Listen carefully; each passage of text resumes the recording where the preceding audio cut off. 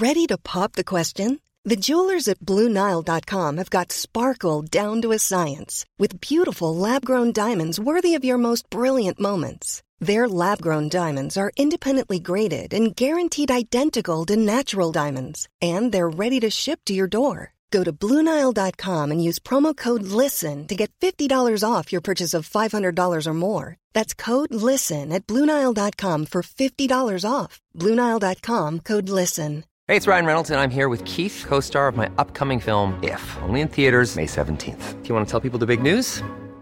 All right, I'll do it. Sign up now and you'll get unlimited for $15 a month and 6 months of Paramount Plus Essential Plan on us. MintMobile.com/switch. Upfront payment of $45 equivalent to $15 per month. Unlimited over 40 gigabytes per month. Face lower speeds. Videos at 480p. Active Mint customers by 531.24 get 6 months of Paramount Plus Essential Plan. Auto renews after 6 months. Offer ends May 31st, 2024. Separate Paramount Plus registration required. Terms and conditions apply if rated PG. Story time.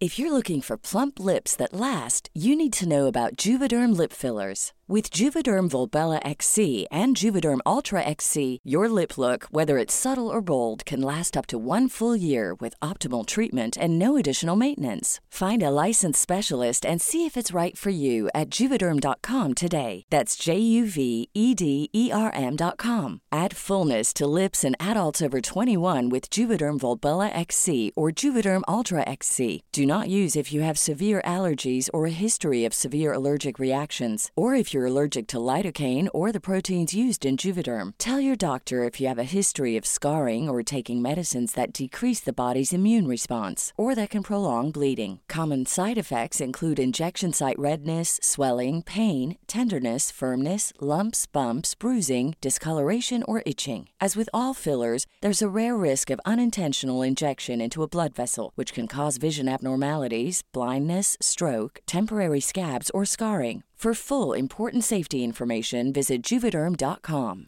I'm Sandra, and I'm just the professional your small business was looking for. But you didn't hire me because you didn't use LinkedIn Jobs. LinkedIn has professionals you can't find anywhere else, including those who aren't actively looking for a new job, but might be open to the perfect role, like me.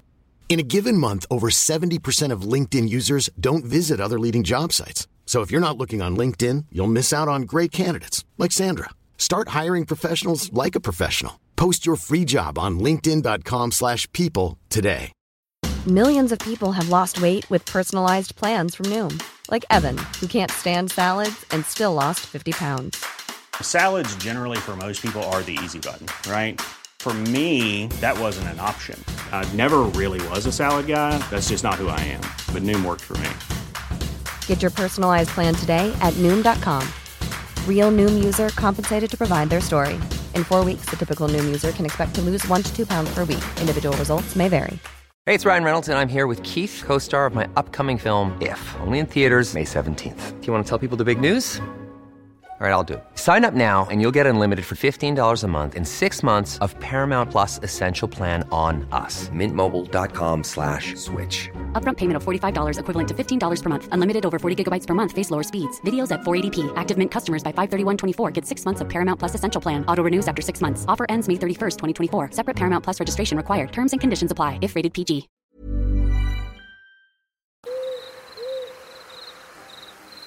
Cuyahoga Valley is a beautiful national park, located in northeast Ohio.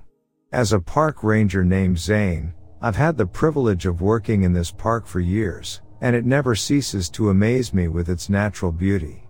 The park is a mix of rolling hills, dense forests, and meandering streams. There are fields of wildflowers, hidden waterfalls, and towering cliffs that offer stunning vistas of the valley below. It's a peaceful place, and one that is beloved by hikers, bikers, and nature lovers alike. But one night, everything changed. I was doing my rounds, checking the trails and campsites, when I heard a strange noise. It was a low growl, deep and guttural, coming from somewhere in the woods. I shone my flashlight around, but couldn't see anything in the darkness. That's when I heard a loud snap, and turned to see a massive creature standing before me. It was unlike anything I had ever seen before, with long, shaggy fur, and glowing eyes that seemed to pierce through the darkness. The creature was huge, standing over 8 feet tall on its 2 hind legs, and it had the strength of 10 men. I tried to back away slowly, but the creature took a step forward, blocking my path. It bared its teeth, growling menacingly.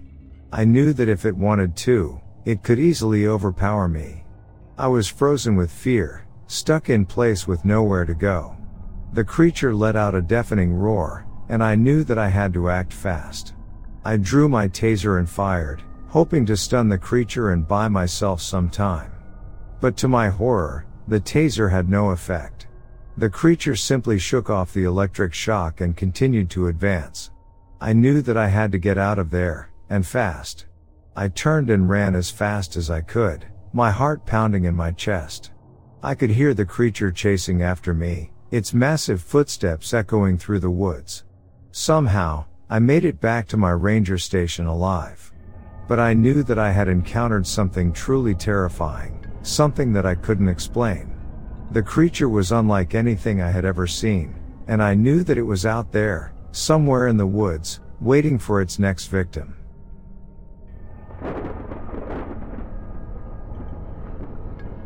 My husband and I were on the way back home from Navarre Beach heading towards the Alabama line.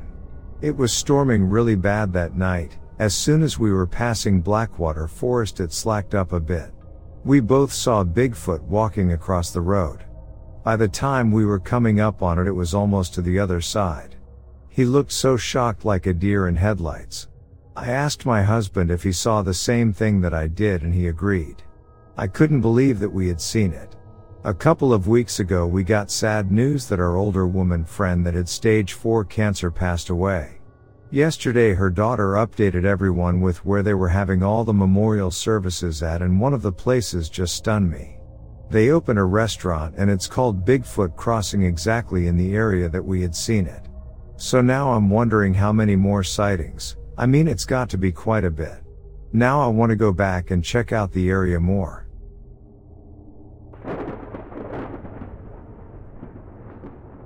Decades ago, there was this mountain road on a place called Big Hill.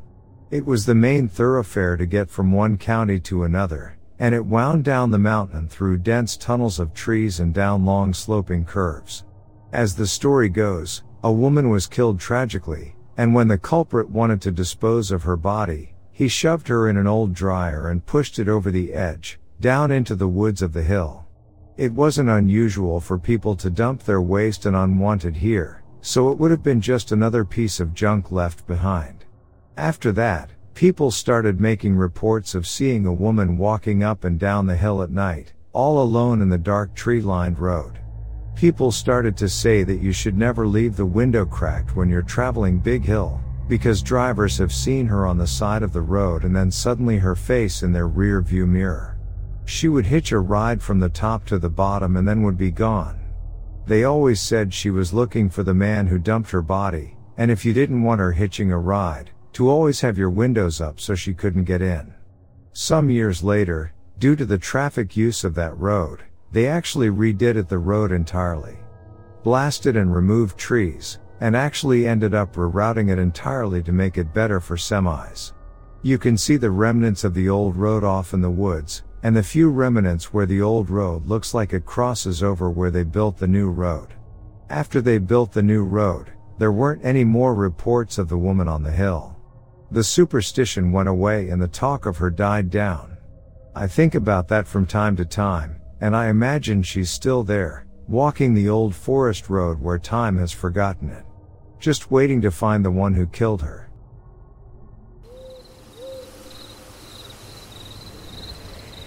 It was a very hot summer night. I was coming back from Virginia Beach, and I and my girlfriend at the time were together by the time I got to Mississippi. I had left Virginia early in the morning in the car. By the time I got to Mississippi, Highway 59, it was already close to midnight, or maybe 1 in the morning. Highway 59 in eastern Mississippi is very, very lonely. You just have Highway 59 with the traffic going that way and the traffic coming this way, and you've got tall trees on both sides and nothing else. Maybe you might have a little rest area or a little mom and pop gas station every 15 or 20 miles. But in between there is nothing.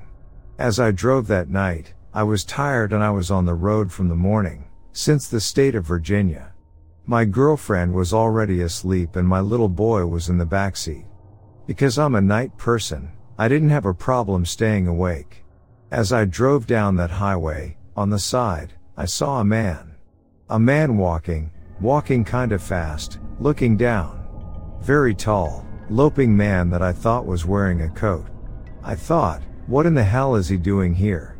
First of all, why in the hell is he wearing a damn coat on this hot Mississippi night? I said, honey, I saw a man walking all alone. I need to help him, she said, are you crazy?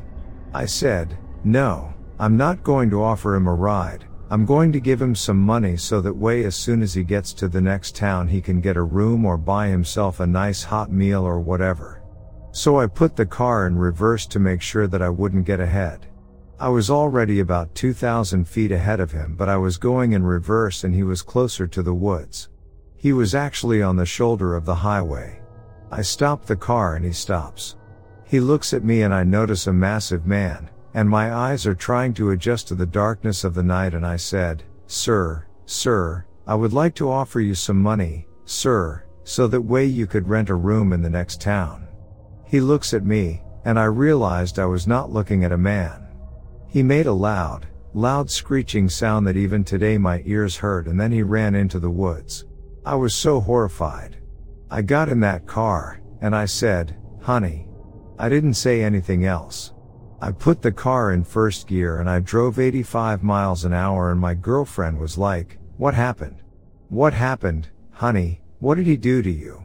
I said, honey, it wasn't a man, it was Sasquatch. I just had an encounter with Bigfoot. Later on, I realized that there have been stories dating back to the 1800s and 1700s about the Mississippi Monkey Man.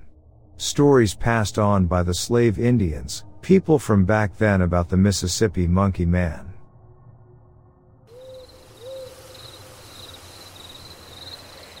I was stationed in the Panhandle near Pensacola. I was in charge of a team of about 10 guys taking part in an exercise. We were playing the bad guys for the exercise, and on that night our job was just maneuvering.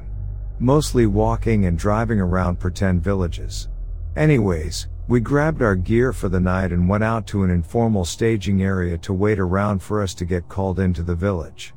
Being a group of young military guys with nothing to do, we started messing around. Driving in circles and up and down the nearby dirt trails in our trucks, talking crap on the radios, looking around with our NVGs, etc., because why not?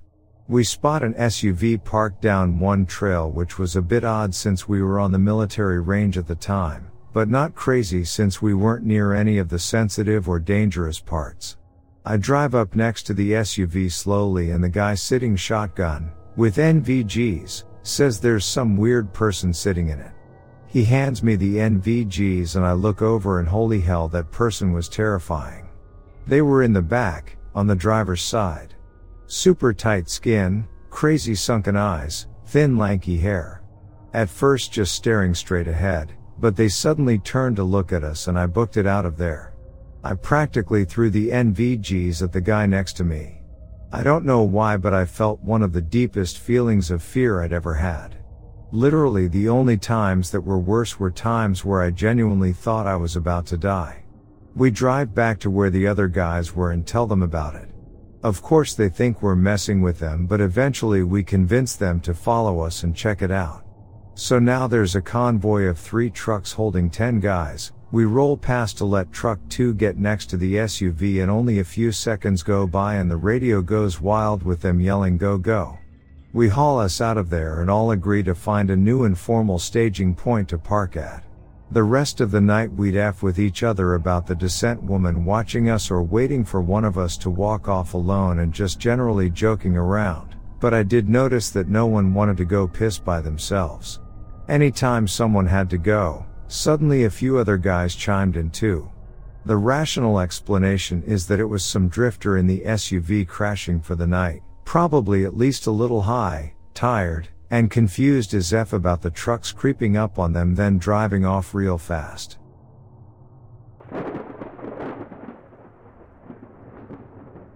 This was our second Sasquatch sighting as a group.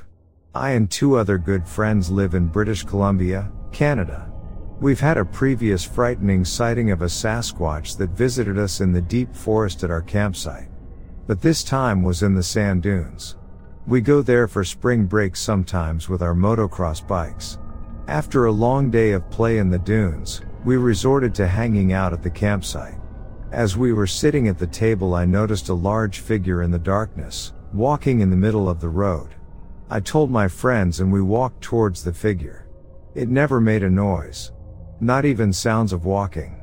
I clearly saw the figure walk directly out on the road and then it disappeared out of view. I don't think it was a person for a number of reasons. First of all, it was so dark that only the moon and residual light from campsites lit the area. Farther away it was pitch darkness. And the overnight temp was below freezing. This was a startling experience. Our first experience with the Sasquatch scared us very badly. It was stalking us in the bush. We watched it, as it was watching us from roughly 10 to 15 feet away. Just sitting there watching us. We could clearly see it. We sat there on a log by the fire terrified. My friend Dan came up with a plan to scare it away. We slowly added more wood to the fire for more light. Jamie and I grabbed burning tree limbs from the fire as Dan jumped on his 250 and hit the kickstart and popped the clutch. As soon as the motor kicked over, the Baja headlamp turned on. The light was on the Sasquatch that was mortified. You could see its facial expression. It was now terrified as we were. Jamie and I jumped up yelling with the logs and fire. Dan then rode his bike right up to it trying to hit it. The Sasquatch freaked out and ran down the trail. We regrouped by the fire and tried to come up with an exit plan. We had ridden in on dirt bikes, only one had a headlight. And the trail was too tight to ride in formation. We waited to first light to leave. As soon as there was enough light to see in the trails, we packed up and left. No one has believed us since. Only one other person has experienced with Jamie and Dan. A year after our first encounter, Jamie and Dan took a friend, Jared, to the same campsite to shoot off fireworks for New Year's. They rode in on 2 dirt bikes, both with headlights. As they were shooting off the fireworks, when the area was silent, when not using fireworks, they could hear what would logically be a blue grouse mating call, somewhat of an noise. They heard the noise all night long, didn't think too much about it. It became louder and louder. Then they heard the bushes moving and then something ran by them at close range. It ran into Jamie's bike, knocking it over on the side of the kickstand. They lit off all their fireworks in every direction. They had backpacks full, as one prepped the bikes. Then Jared and Dan doubled on Dan's bike, and Jamie, whose bike was knocked over, couldn't get his bike started. The electric start was turning over and over, and he said he had the sense of something walking up behind him. Then his bike started. He pinned the throttle wide open, 2-stroke motor, dumped the clutch and rode off at a motocross speed. Since then we're a little paranoid of camping there again.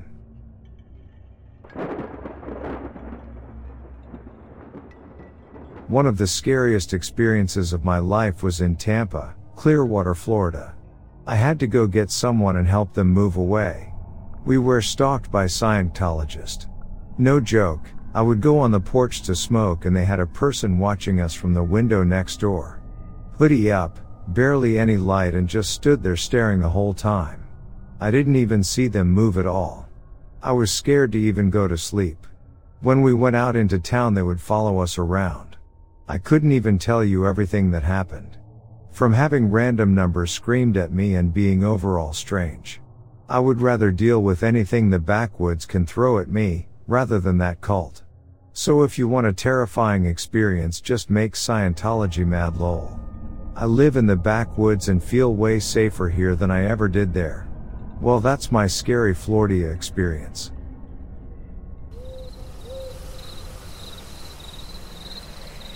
Just wanted to share an experience I had a couple months ago to see if anyone else could help me try and understand better what is going on and if anyone else has experienced something similar. The date is between August 21, 2017, solar eclipse, and August 31, 2017. My husband and I woke around 3 a.m. to sounds outside our bedroom door. When we looked outside, we found our dogs crying to be let in. But we had locked our dogs in their crate before going to bed, and our backyard gate is locked as well. Jokingly, my husband said, "I think aliens teleported the dogs outside." And I said, "I hope so, that would be awesome." My husband put the dogs back in their crate and we went back to sleep, but within a few minutes our bedroom door opened again, and when I turned to look, 2 little beings floated into the room. As soon as they saw me looking at them, I was instantly knocked into paralysis and could not move at all. This also shifted time into a super slow motion flow. I began to struggle and freak out, and that seemed to then knock me out of my body into another plane or dimension. I could now move, and when I rolled over to look up at this, it had black colored wind moving behind and around it in slow motion. I never saw the second being that seemed to stand guard at the door, but I somehow knew it was there. It was hard to focus on it because time seemed to slow way down, and it was as if my vision would vibrate when I looked at it. It had an extremely white head shaped like a Chinese dragon mask. I thought it might be a mask at first with very protruding brows and forehead. I then saw it had a very slim neck and a collar at the top of the suit it was wearing. It was gray and form-fitting with a belt or band in the middle. The energy it was putting off was very unfamiliar to me, and I did not like the feeling of it. I immediately noticed that I could feel myself outside of my body from above at the same time that I could feel it from below in bed. I could see and remember everything at the same time from both locations. My instincts told me to create a protection field around my husband and me in bed, and I pushed out this blue sphere of light around us from below. But as I was watching myself do this from above, it looked like a flat blue circle instead of 3-dimensional. I was really struggling from below to move and wake my husband up. I could start to feel myself swaying and trying to shake. From above, the energy was so uncomfortable that I wanted to get out of the room immediately. I started floating out my door and then hovering above my pool outside. It was well lit outside. Not sure if it was close to a full moon or it was an artificial light from above. I felt as if my body inside could almost break free from this paralysis when I was sucked back into my room and shot up in bed. I woke my husband up and said they were just here, floating around like Peter Pan. He could also feel that something was off and didn't quite know what was going on. He ended up getting our 9mm out and stayed up in the living room for the rest of the night. The time on the clock when this started was 3:23, and when I shot up in bed it was 4:14. I wrote everything down to try and make sense of it all, and a few months later my notes disappeared. I knew something was missing in that hour in between the beginning and the end of the experience, so I went to hypnosis to try and recover my memories. Hypnosis session. There was an hour of time missing from the night the 2 beings came into my room, and this is what came to the surface during my hypnosis session. I felt sucked out of my bedroom and floated out above our pool outside through our sliding glass door. I then remember being in an extremely bright white room that eventually turned into a large oval-shaped room with a metallic table in the center. I floated over to the table and realized that there were other beings in the room with me. They were very tall with white robes on, and they looked like praying mantises. There were 2 or 3 of them, very big looking heads. There is a strange hum to everything. I then felt a warm golden light start to shine down on me from above, and it seemed as if they were scanning me, downloading and uploading energy software or information. And then there were all kinds of lights that formed into small bubbles that seemed to have movies or videos playing inside of them, floating all around me. I then floated horizontally next to another being that I could not remember seeing, just knew it was guiding me, down a long corridor of openings, and then I remember being submerged in thick gel-like water. It was pulsing with electricity, and I felt my body being pulled outward as if being flattened with the waves of energy. The hum in the silence was very loud, and I felt myself being pulled into a wormhole or tunnel. It was pumping me through it like an ocean current, 10 feet forward, 3 feet back, and I felt like this light lead me back towards my bedroom. As I looked back up into this light, there were 4 blue beings looking back down at me from above. And then I shot up in bed in my room again, knowing instantly that the 2 beings were just in my room, floating around like Peter Pan right before all of this happened. It was as if I had floated above my pool and then was instantly sucked back into my room and body before recovering these memories during my hypnosis session. I do remember other humans being in this place also, whether they were helping or being helped also. This place did not feel as if it existed in this reality or time or universe. It was somewhere completely separate and outside of everything. After this experience, I went to a float tank on October 22, 2017, and had memories of being in a craft and traveling through wormholes out in the universe.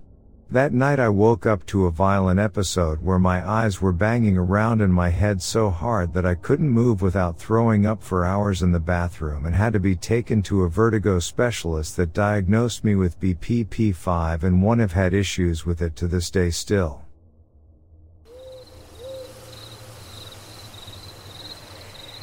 I'm in North Florida, and I've had some weird things happen. Beyond my backyard is about 50 acres or more of woodland that is uninhabited. Beyond that it's rural and not too many people around. You can hear deer, possums, raccoons, and hogs at night tromping through the brush. But there's something else out there every now and then. It walks with the pacing of a person, and loud, too, like someone was walking around not bothering to be sneaky about it. I've shined a flashlight near the sound like I've done before, because I like to see the wildlife you don't usually get to watch. When I do this, the animals will freeze and I can sometimes catch a glimpse if they're not too far. This happens with this thing, but the steps never come back. I've spent hours outside after this, and I have never heard a peep after looking for the source. There will also be no sounds of any other critters for quite some time, which is creepy by itself. It's unnerving and reaches something deep in you that makes you feel like everything is off. About a year ago, something had begun to terrorize my cats, and injured one a bit, but nothing life-threatening yet. One night my kittens were being attacked and the mama cat was scared, which is the opposite of her nature with them. It was chaos, cats screaming and whatnot. So I got my shotgun and went out. A black cat had chased them up a tree. It was just sitting at the base of the tree. I can't properly explain the feeling I got from it. It's a pretty regular occurrence to have feral cats come through, and they're fairly dangerous to small animals. I was able to walk up to the back fence where it was about 6 foot to the tree with my kittens and the asshole cat. It didn't budge when I got close. No fear at all. I shot my shotgun into the brush to get it to run off. Didn't even flinch. At this point it was my cat's or this stray, so I made the difficult decision to shoot it. From 6 foot away with a 12 gauge. I missed. I'm a very good shot as I've had a lot of training through law enforcement employment. The damn cat still didn't move. I shot at it 2 more times with no damage to the cat. It meandered off like nothing had happened. I've tried to figure out how this could be rationally explained, and I've got nothing. During the day things will get weird, too. If you go for a stroll in the woods as my 4-year-old loves to do, you will find yourself in the eerie silence I mentioned before. No birds, no squirrels, nothing. And you begin to see a figure out of the corner of your eye. It goes from tree to tree and you never have enough time to turn and look at it. My wife has seen it, too. So I know it's not a peripheral artifact of some sort. Once you are being followed by whatever this is, it won't leave you until you leave the woods.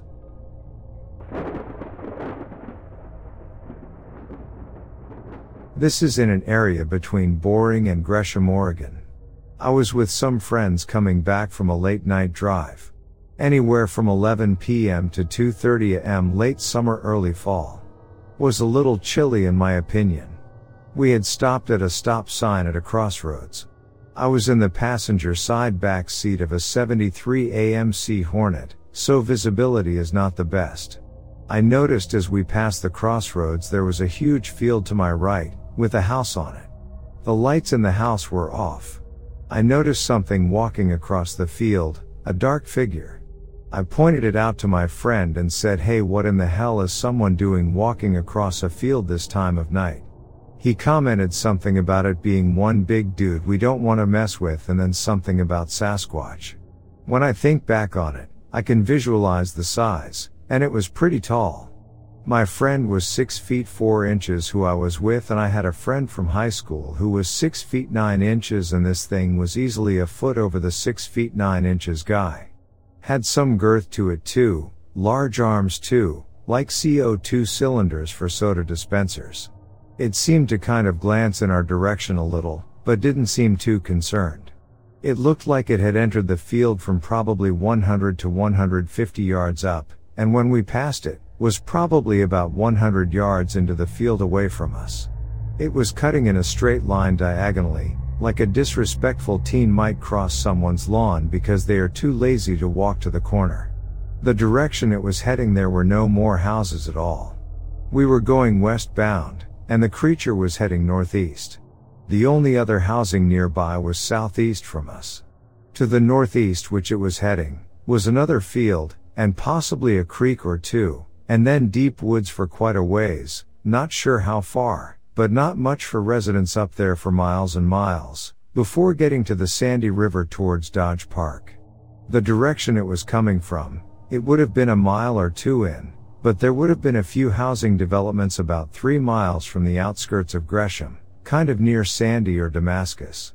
I wouldn't say it was crossing from over in that area, because it would have had to cross a lot of suburban type areas, as well as several busy roads and a busy highway, Highway 26.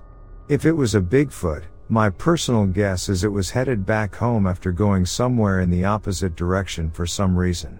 I thought it rather odd, and we all joked occasionally from time to time about seeing Bigfoot for the next year or two, when remembering times we hung out, before eventually the group of friends generally moved away.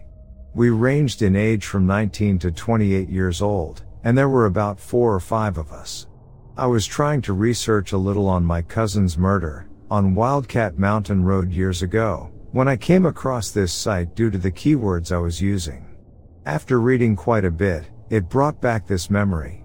I think my wife and her friend have a few stories as well, having lived in Central Oregon near La Pine, Crescent, and Gilchrist most of their lives. I will have to talk with them, and make some reports as well. Also, when I think about it, there was kind of a rotten smell to the area. Didn't really smell animal-like. Although that general area at night smells kind of animal-like, it smelled kind of humid, mossy, and a bit like mildew. Not the typical Bigfoot smell from what I have read. It wasn't really a rancid smell either, but kind of fresh.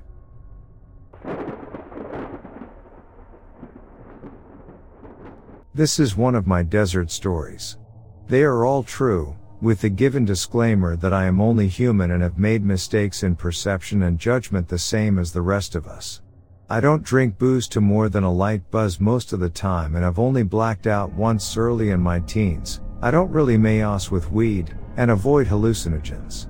Deserts are inherently kinda otherworldly places, even if you call one home. Dunes in particular are very odd. I know of only a few places where you can find them in my part of the world. The northernmost are the Kilpecker Dunes in the Red Desert of southern Wyoming, then to the south, Great Sand Dunes National Park in Colorado, and further south yet are the dunes in White Sands National Park. Maybe there are others, but these are the ones I've been to, many times. They are some of the few places where I feel reasonably comfortable practicing firecraft in dry seasons. They are an amazing place to learn about what you can and can't do without, and to practice more esoteric bushcraft and survival skills. These 3 locations are also, by amazing coincidence, where these stories take place. I'll start here with the one I've been to the most. I grew up in a high desert. They are unforgiving by their very nature, but if you can take what they throw at you, they are full of a surprising amount of life and beauty. The forests and mountains may be my sanctuary, but I fear in my heart that I am ultimately a desert creature, and the dry wind that steals away warmth and moisture also calls me home. I love the desert and the winds that allow nothing spare. I love the rocky creek beds where the bones of the fish that once gave them life blew into dust centuries ago. I love the rocky outcrops rotted away to globular non-forms by wind and ice. The desert is my home. Much like any other home, once you get used to its little tells, a sense of a place forms within you. You know when you're alone in it, when a cherished knick-knack has been moved, a floor left open. Sometimes the echoes of a missing familiar sound can whisper a warning, a slight sense of offness. Sometimes though, they can scream. The dunes of the Red Desert are not easy to get to, and depending on which part you are in, entry can be of dubious legality. I, of course, would never advise going where you aren't allowed, and certainly never have in my hastier, less cautious youth.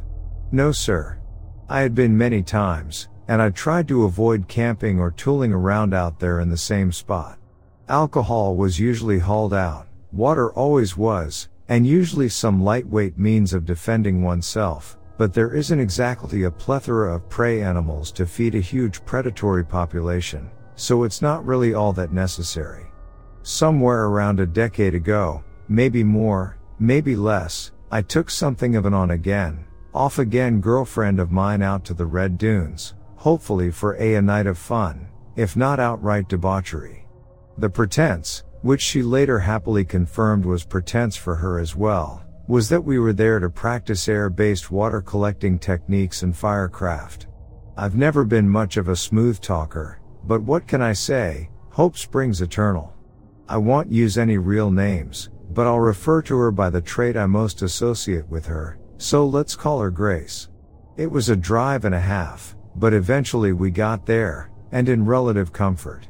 Like many young women in the Mountain West, parental worries of their daughters being stranded somewhere by buying them overbuilt SUVs with a WD and enough creature comforts to make you feel like you never left home at all.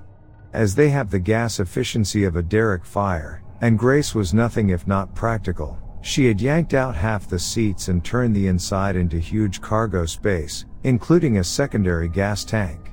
I understand that this is not necessarily safe if done by an amateur and is typically outside of the cab in a truck bed, but whatever. Not my vehicle. Anyway, this was good, as we burned a lot of gas to get out there, and the AWD was very handy. We got there around the hottest part of the day, which in the early fall isn't so bad, and hiked out to where we wanted to set up camp.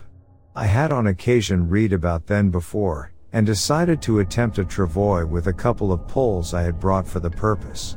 For the time expenditure of around 20 minutes of setup and the purpose of dragging crap along the sand, I gotta say, not bad. I was able to haul all of out BS out by myself around 3.5 miles from where we parked. The dunes cover a truly huge space, and my favorite parts are of course the hardest to get to, as they tend to be the farthest from the ATVers. I don't have an issue with them necessarily, but I like the dunes best when it's quiet enough to hear them sing. I don't understand it well enough to explain it, you'll have to look it up. They are what are known as living dunes, and they make a noise folks call singing. Of course, as a younger man trying, in a self-awarely stupid fashion, to impress my date with my muscles and trying to maintain a lively conversation without revealing how winded I was, don't judge, walking on shifting sands is hard. I wasn't listening for the singing of sand, but trying to catch what Grace was saying over the wind. This story isn't about that part anyway, but I can say, even with something of a bittersweet taste in my mouth now, that it was a pleasant time with a person I once loved, and I wouldn't have traded it for the world. We set up our camp in the nook between a few dunes, erecting a virginal handmade tent of Grace's design and manufacture with some difficulty and good-natured swearing. It was pretty cool, a kind of low wedge designed to be erected in high wind zones and remain warm. It had a dead air space built in, which was a pretty neat feature to my mind.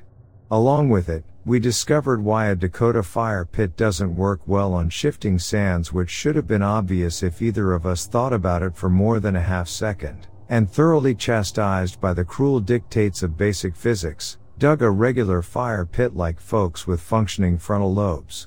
We set up a few frames which held elevated tarps with stones in the middle over half-buried buckets to attempt to collect dew as well. I showed her the basics, and Grace lit her first friction fire with a willow bow drill, a cottonwood baseboard and yucca stalk spindle. This is my go-to combo in the western steppe, by the way, in only a few tries.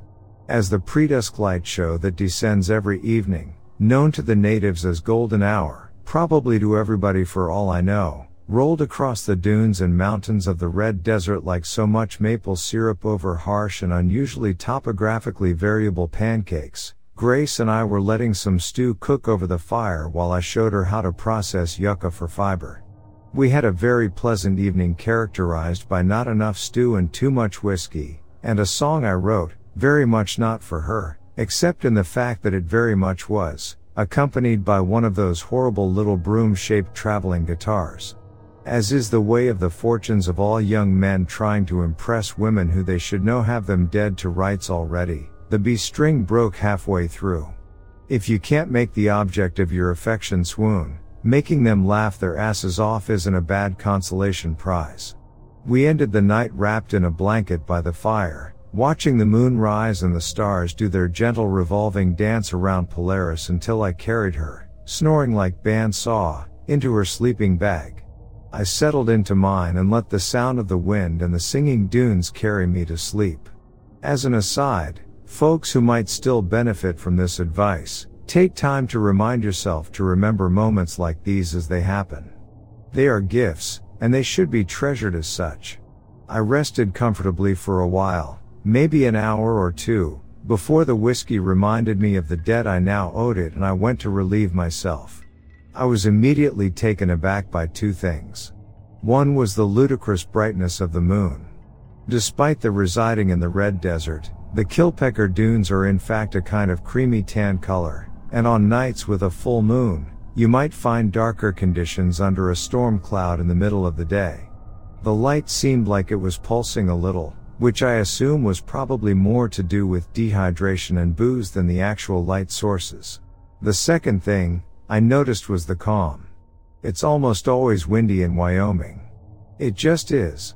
I grew up there, walking to school in steady 40 miles per hour winds. Calm does happen, but it's usually a relative calm, like only 8 miles per hour winds. This was still. Waking up to the calm is like waking up in a strange room you don't remember falling asleep in. Not inherently bad, per se, but disquieting and alien in a small but pervasive way. I climbed up a nearby dune, because if I have to urinate, I may as well do so from a great height. The men reading this will understand. And because I wanted a good view of the surrounding area under its unusually well-illuminated conditions. The only sound was my footsteps, my breath and the gentle hum of the dunes themselves. Not even an owl to be heard. As I got to the top, a mountain came into view. Actually, several did. This isn't an unusual experience in the Rockies, as visibility can often be hundreds of miles in clear conditions and farther from elevation. What was of note was that above the ones to the north of me there were flashes and flickers of light. Thunderstorm up north was my first thought, which would have been the safe bet. But I saw no clouds past them. I then noticed the ghostly colors of the lights and realized I was watching the aurora borealis, which I was hitherto unaware could be seen from that far south. I took a moment to relax and enjoy it, before scanning around me to see what other sights the moon would show me. It was then that I spotted, down below me in a flatter area, what appeared to be many numerous four-legged creatures. Cows, sheep, antelope, hell, even deer or elk wouldn't be that strange. I honestly couldn't tell you what they were, only that were probably more than 20 and less than 50, more about that in a moment. But in the middle, I swore I saw an old school, I kid you not, covered wagon. Not the pioneer kind, but the blockier, fully roofed shepherd's hut on wheels that dotted Wyoming like freckles 120 years ago. Folks think it was the cattle that built the West, but Wyoming first and foremost was built on sheep. However, whatever I was seeing, it was all backlit by the moon, so they were casting shadows from the side facing me. Now, I'll be honest with y'all, I don't have the absolutely clearest vision. It's not bad, better with glasses, but I don't usually bring them with me to throw a leak in the middle of the night. So when I say the movement of these critters and the wagon looks strange, almost flickery, I expect you to take it with a grain of salt. I expect you to say it had something to do with the aurora or my eyes being tired, and those are all legit. Thankfully I have really good hearing and olfactory perception. What my mediocre vision doesn't explain is why I was looking at something probably less than a mile away and I couldn't hear it on a still night. Wagons are noisy. They creak worse than boats, even when new. Livestock are noisy, and I'd find it odd to see a group that size with no bells around their necks. Nothing. Silence. Furthermore, why would you try to travel by night? It was bright, sure, but it's not like that's a common practice, at least not according to anything I've ever heard. You want your critters together and easily defended from predators, that's what I understand. I watched them for a while, moving slowly across the ground almost like they were underwater. Slow enough I broke off a yucca stalk and stuck it into the ground to mark the progress. Slow, but it was there. I stayed up there, watching the lights and the procession of shadows for a long time. Eventually, I decided to whistle at them, the 2 fingers in the mouth super loud angry dad whistle. I heard it echo back at me, and then nothing. I yelled aloud, hello. At them as well. Echo and nothing, again. No change in pace, no lights. I started to think the progress might be the moon moving across the sky and not whatever I thought it was. So, I decided to go grab my binoculars, and try to wake up Grace to at least see the lights. It was a little treacherous descending, but I made it in one piece. Camp was as I had left it, and I relaxed a little. I opened the tent flap and dug around a little, found my knocks, but my attempts to rouse my lady friend were unsuccessful. She was not having it. Not at all. She rolled over and went back to sleep, and chastised, I went back up to the top of the dune. It took me a little longer this time. I was definitely feeling the climb by the time I got to the crest again. It looked like a little progress had been made, according to my yucca stalk markers. Curious as hell, I decided to use the binoculars to try to make out what I was looking at. I couldn't find the shadows in the binoculars. There are 2 possible influences on that, one being these were old binoculars and they had been stuck in maximum zoom since I had gotten them. The other would be it was in the wee hours of the morning and I had, several hours earlier, imbibed some booze. But try again, nothing. I couldn't get eyes on the critters or the wagon. Couldn't hear them, couldn't get a long distance look at them. What was I to do? I said F it, and went back to bed. Whatever I was looking at wasn't hurting me, it was just curious, and I had grown drowsy and cold lying on the cold sand. I narked the direction with one of the stalk segments, slid down the dune on my ass, and crawled back into the tent. As I lay there, waiting for sleep in the warm and dark, I heard that gentle dune noise again, and the wind picked back up. My lullaby.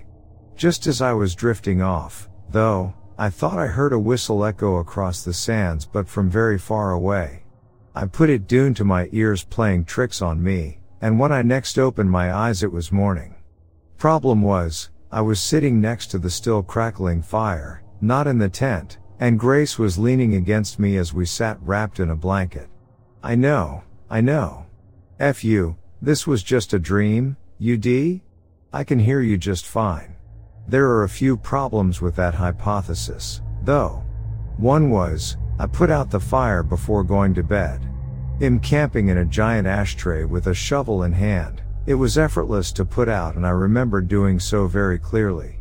Another was that I was wearing shoes, which I hadn't done to go relieve myself and I hadn't done since we started the fire the night before, since I wanted a better grip on my baseboard to show Grace how to light a fire with a stick and bow. I have monkey feet, judge away. Here's another, I could see my footsteps up the dune in the trail from my impromptu derriere sledding session. Okay. I woke Grace up, and she said that she thought we had slept in the tent. I concurred, and we sat there blearily blinking at a fire we didn't remember building. I asked her to start the coffee, and climbed back up the dune, this time with my compass and my binoculars. My yucca fragments were there, and I got a heading, scoping out where I thought they were the night before. Still didn't see anything that would have made sense, so I headed back down once more on the Cheek Express, and talked to my girlfriend about what I had seen. She wasn't particularly freaked out by any of it, confidently told me I was still asleep or sleepwalking when I saw lights and the bizarre caravan. She was a little concerned by the lost time and not remembering getting up, but I think, to her credit as a reasonable person, she thought I was winding her up. I wasn't offended. I was, however, racked by curiosity. What the hell had happened? I'm not a sleepwalker as far as I know, and as I am now, writing this, have lost time before out in the wilderness but never before this incident.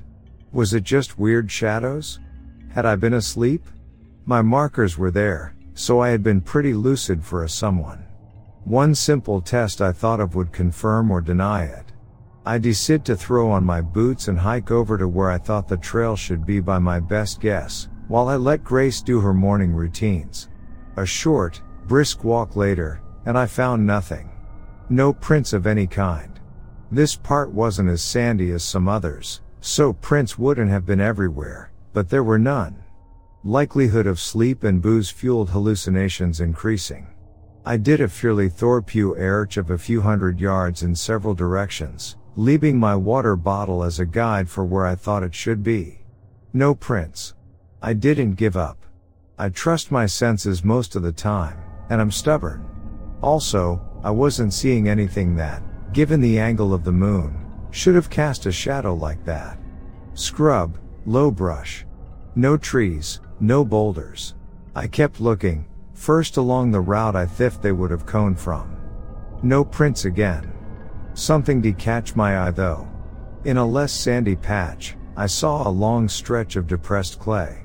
A rut, I realized, and some mild depressions in the rock here and there. A rut from a wheel made of something harder than modern tires, with a less gentle suspension.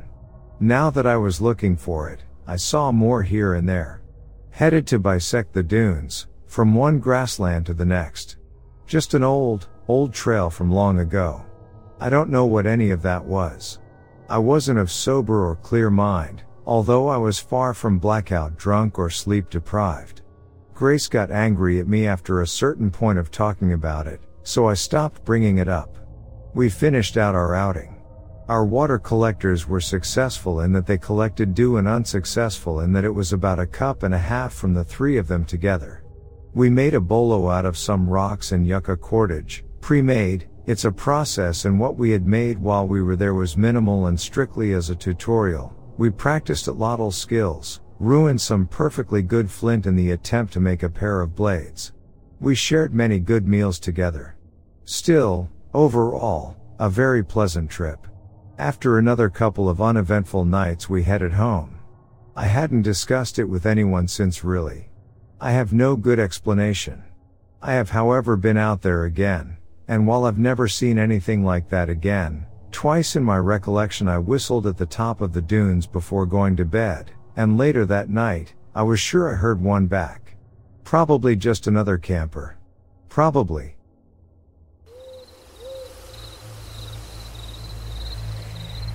Me and a bunch of friends went camping back in June of 2000. Up past Fall Creek, Oregon.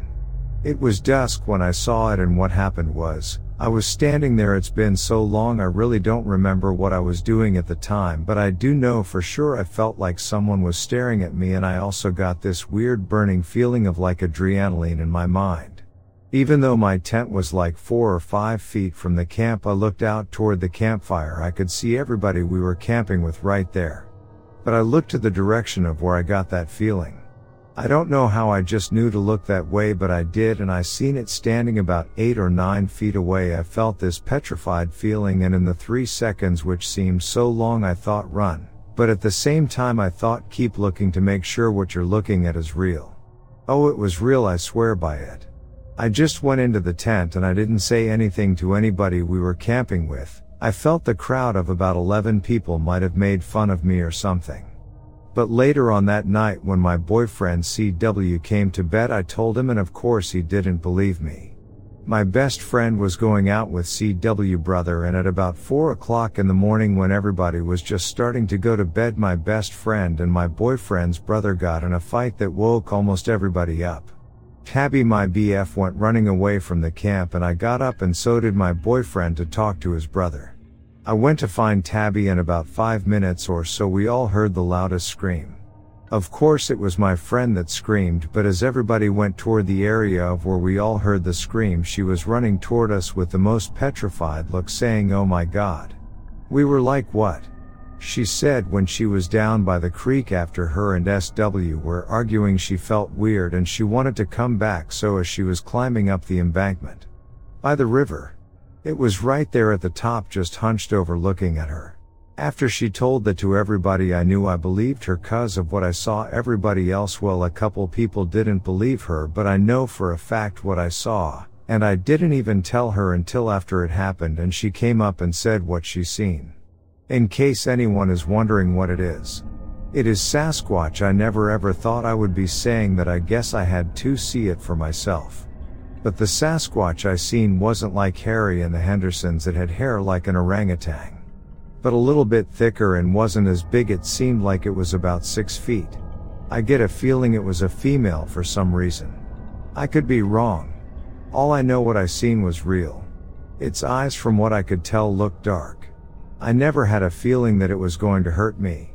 I think I was just scared because I never seen anything like it. A while after that, my friend Tabby told her dad, and he was like, "Oh yeah, that's the wild man of Winberry Creek." He said it like it was nothing.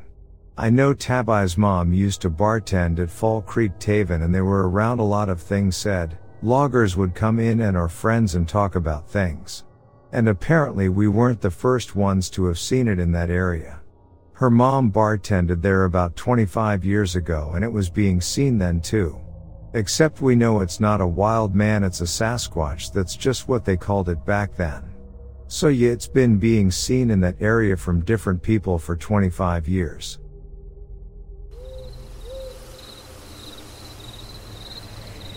The first odd occurrence in this area was in the 90s. I had killed a nice 5x5 archery bull elk and had gone back up to retrieve a tree stand the next day with my sister. As we got near the remains, hide, gut pile and mostly intact skeleton, hip bone, spine, ribs, neck bones, the tree limbs just beyond the remains swayed like something big had just gone through them. Didn't notice any sounds of animals. The next day I returned to look around that same area for bear sign on the remains. All the remains were gone. No sign of any drag marks like a bear or cougar had taken them. Why would a person or persons take a rotting hide, gut pile and skeleton with no salvageable meat? A couple years later, my friend and I were hiking down after archery hunting that same spot. I got that 5x5 earlier. It was just a few minutes before we had to use our flashlights to see. Off to our west we heard something coming towards us in the trees. Heavy steps, limbs popping and tree branches moving. We both stopped and readied our bows. When the thing came within about 15 feet of the creek bed we were walking in, it stopped. The trees were very thick in this area and it was getting dark fast. My friend and I looked at each other kinda with a spooked feeling passing between us, and then the thing turned around and left the way it came. No sound at all other than steps and the tree limb sounds. We agreed the thing that was making the limbs move had to be 7 to 8 foot tall to move the limbs like it did. In August of 2000 I was archery hunting on a windy, cold day. I heard something approaching up the ridge. It sounded like a person walking very heavily. It was not an elk or deer. A few minutes later there was a very loud roaring sound from roughly 200 yards away. I thought it was someone mad that I was hunting there, but the volume was just too loud for a human. About 2 minutes later there was a second roar, and it had moved about twice the distance away from me. That roar was followed by an elk bugling 100 yards away. I didn't look for any sign, as the roars actually spooked me some, and I didn't want to find anything that could produce that kind of a sound with that volume. In early 2001 I had hiked up the southeast side of the mountain, following a small creek up, exploring a side of the mountain I had never been on. I got up to the upper levels of the tree line and started around to the east side to hike the big ridge running off the east side of the mountain. There was still some snow around the clearings and in the trees. In one of the clearings I noticed a strange, large impression near the middle. This clearing was maybe 80 feet across with bare dirt except for snow around all the edges under the trees. Steep sloping ground. I stood beside the impression and just stared at it. The print was going in the same direction as I was. The uphill side was very visible and the downhill side was gone. It was very easy to distinguish the toes and the heel and the outline of the print on the uphill side. It was a right foot print and the bigger toe and the 4 smaller toes were there. Smallest toe was barely seen as downhill side left no impression of outside of foot.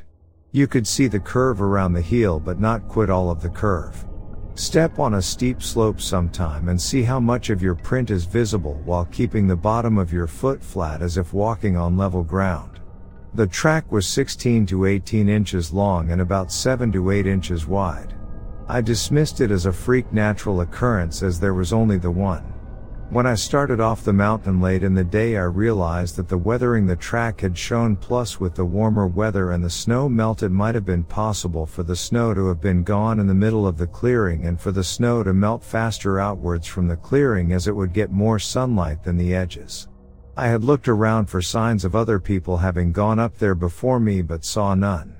Not even on the trails at the base of the mountain did I see any sign other than my own. In June or July of 2001 my ex-wife and I were setting up our camp for the evening. It was dark as we had got a late start after work. We were putting up our tent with only one lantern burning when we both at the exact same time looked up at each other and asked if the other had farted. We both had smelled a really strong odor.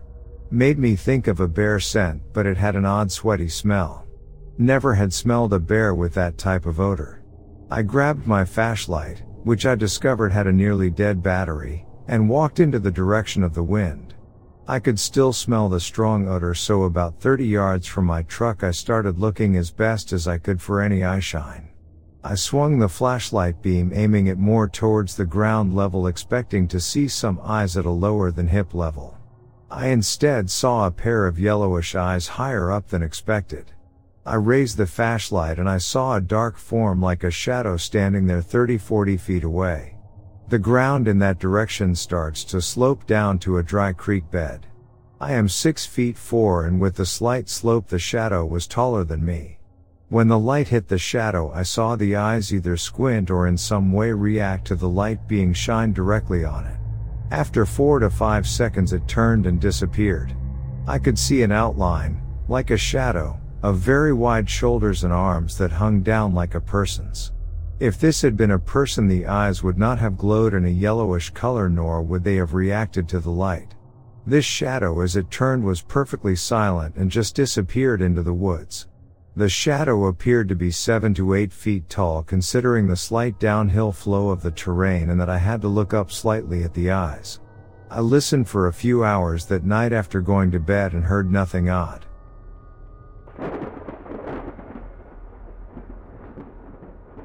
I lived in El Paso for close to 5 years and did a lot of backcountry camping. Red Sands, Guadalupe. WSNP was the creepiest at night hands down, and because it requires a permit to camp there. Nobody else was there. I was all alone in this beautiful wonderland. For those unaware, White Sands is the largest gypsum deposit in the world, and it's hundreds of miles of snow-white sand dunes surrounded by mountains in Bum F, New Mexico. Made some chow, sat by the fire for a while soaking it all in, then laid down. I couldn't sleep and went to take a walk in the dunes, and the whole time I felt like I was being watched. The glow of the moon reflecting on that white gypsum sand was eerie. It almost looks like a white chemlight with a full moon. Decided to call it and went back to my tent to attempt sleep. Woke up the next morning and had footprints in the sand all over my camp, but they were odd. Some circling my tent repeatedly, all around my truck, and then heading into a direction I didn't even explore. There was a second set of prints following my path from the night before. The high desert is strange for sure.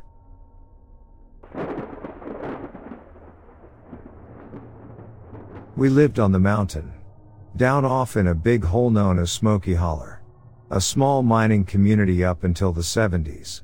Our road was off the main community road, it led to one of the mines. My older brother, who was about 15 years old at the time, said he was walking home one day and passed a stranger who was coming from the direction of our house. A stranger on our road walking was unheard of. My brother said he was dressed all in black with a long black coat and hat. And the part that stuck out to me was he said the stranger was at least 7 feet tall. They didn't speak to one another, but my brother was afraid of him and had a bad feeling. Fast forward 30 years, my brother and one of his friends are driving down X Ridge and they go over the guardrail down the side of the ridge. My brother is thrown out the windshield and lands in the woods and lays there till the ambulance shows up. His friend was still in the truck as it rolled and was killed. As my brother was laying there, he sees the 7-foot tall stranger walking down the side of the road on top of the guardrail towards him. Just walking on the guardrail. He didn't say any more after that. Whether he talked to the man or not, or whether the man came close to his friend in the truck.